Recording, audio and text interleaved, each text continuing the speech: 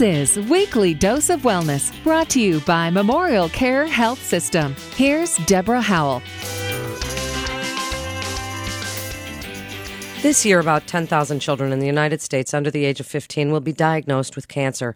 For the children that survive childhood cancer, the battle is never over. My guest today is Dr. Maritza Rees. She's a pediatric hematologist-oncologist at Jonathan Jakes Children's Cancer Center at Miller Children's and Women's Hospital, Long Beach. Welcome to the show, Dr. Rees. Tell us, what is childhood cancer survivorship or late effects?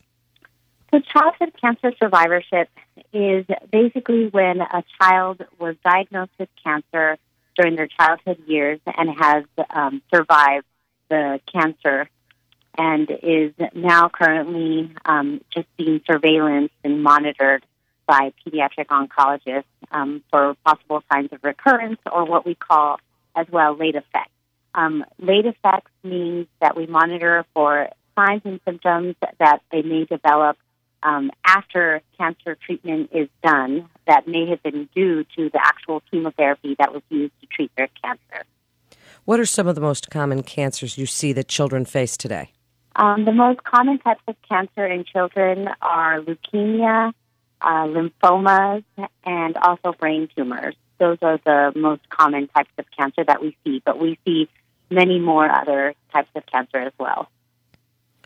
Dr. Rees, what are some of the specific and unique challenges that childhood cancer survivors face? Well, I think some of the unique challenges are that these are, young adults and adolescents that were diagnosed with cancer during childhood. And I think the thing that makes it so unique is that you have adolescents that are going through the struggles of being adolescents or becoming young adults, and also trying to deal with these chronic medical issues that they may have post-cancer treatment. So it deals a lot with not just medical issues, but also psychological and social issues that they may encounter. Dr. Rees, what is a survivorship program all about? So the survivorship program consists of a team of not just medical doctors, but also social workers, psychologists, and nursing that really help track the care of cancer survivors. So we not only address the medical issues that may arise from these late effects that we talked about, but we also address their psychological needs, their psychosocial needs, and just support them in any way we can so that they can continue to thrive and live healthy lives. And how are childhood cancer survivorship programs unique?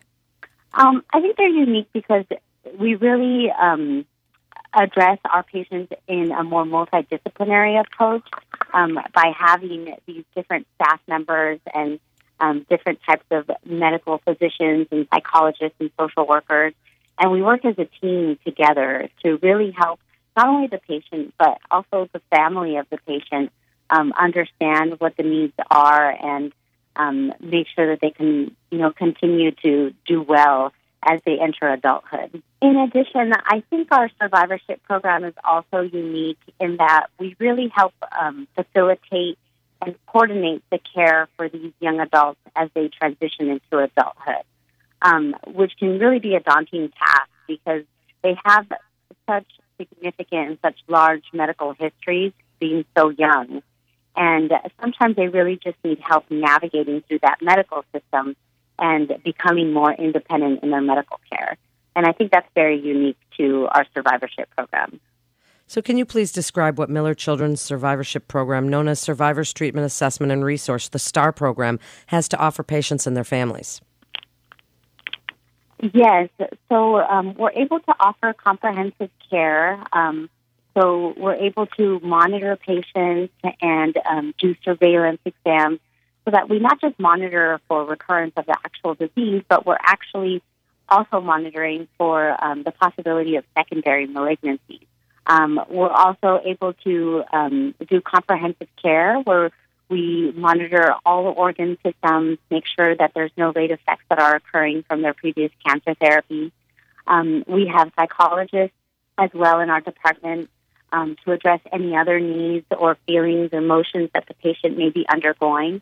Sometimes the transition from, being a patient that's always in the hospital to now seeing a patient that still needs to be continued to monitor, even though they have survived their initial cancer diagnosis, can really be tough for a child or adolescent.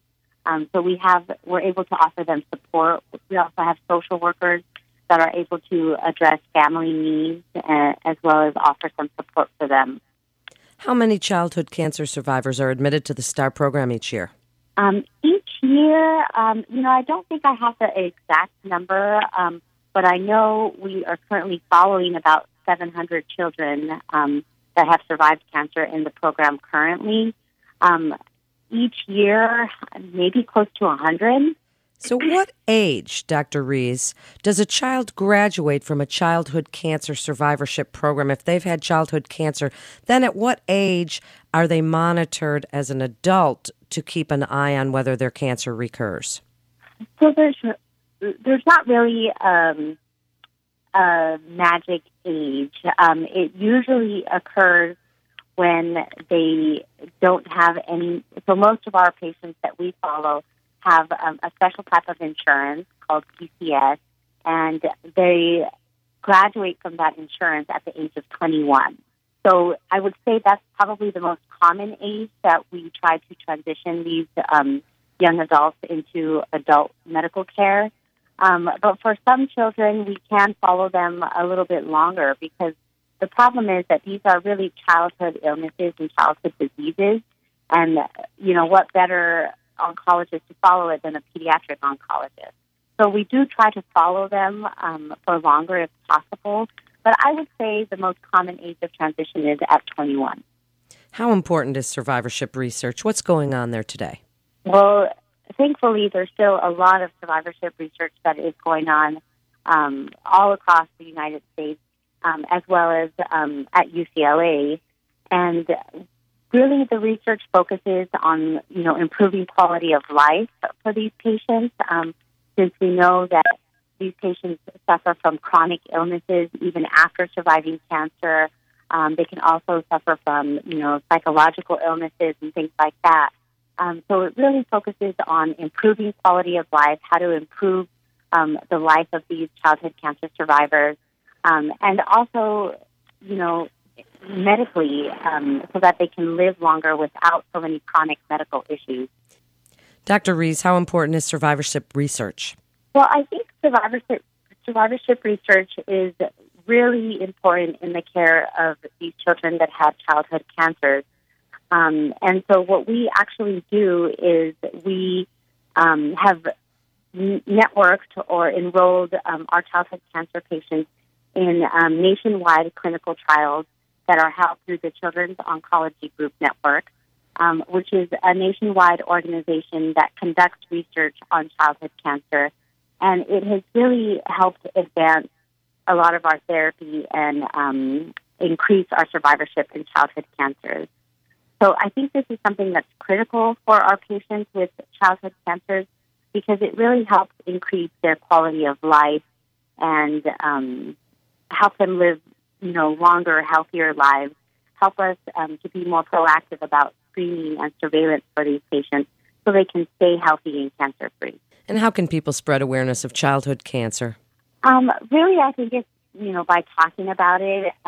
We think so many times that childhood cancer is rare, but if you start to ask around, there's probably a family that that may have been affected with childhood cancer. So it's really talking about it and donating to research programs that are out there, not just, nationwide, but also local programs in your area, because research is really taking place a lot in Southern California and maybe even close to your home. Listeners that are interested can join Flames of Hope Project, which represents the community's united hope for a cure for childhood cancer. For more information, you can go to millerchildrens.org/flamesofhope. That's millerchildrens.org/flamesofhope. And for general questions about childhood cancer, you can go to millerchildrens.org/cancer. You're listening to Weekly Dose of Wellness with Memorial Care.